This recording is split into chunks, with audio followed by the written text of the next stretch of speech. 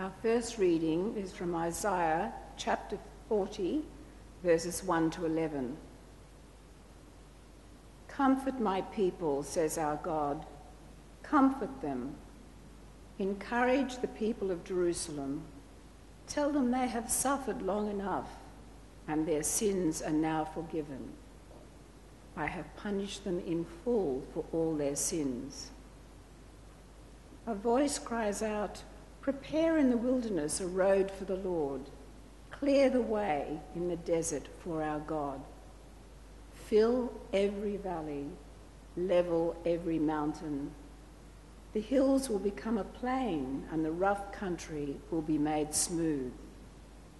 Then the glory of the Lord will be revealed, and all mankind will see it.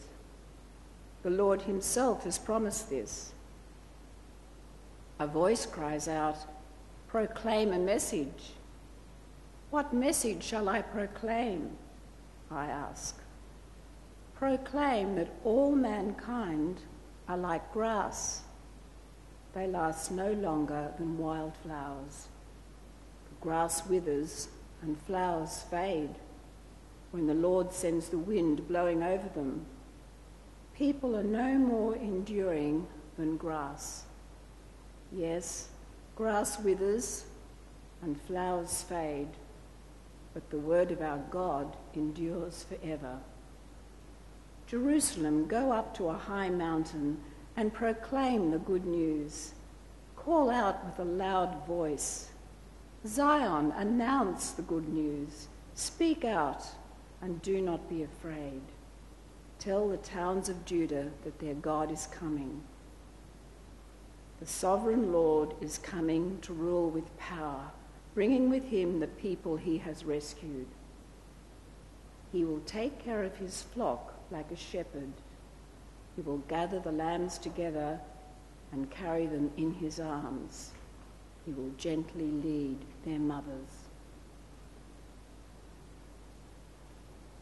And our second reading is from the Gospel according to Mark, chapter 1, verses 1 to 8.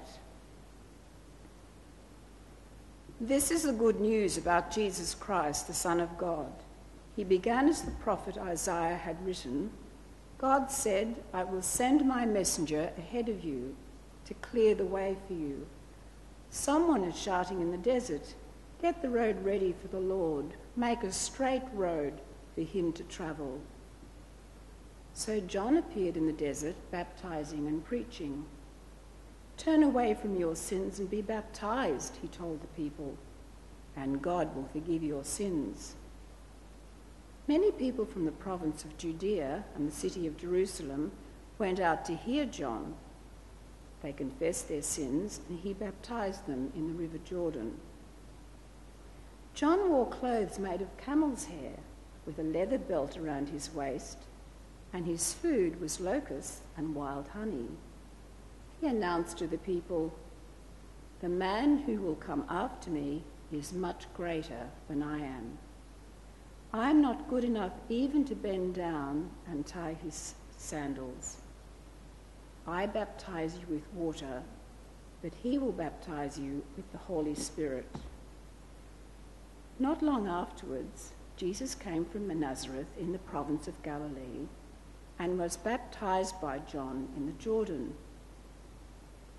As soon as Jesus came up out of the water, he saw heaven opening, and the Spirit came down on him like a dove.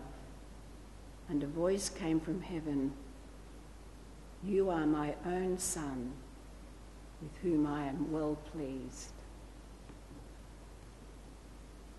For these words of faith we give thanks.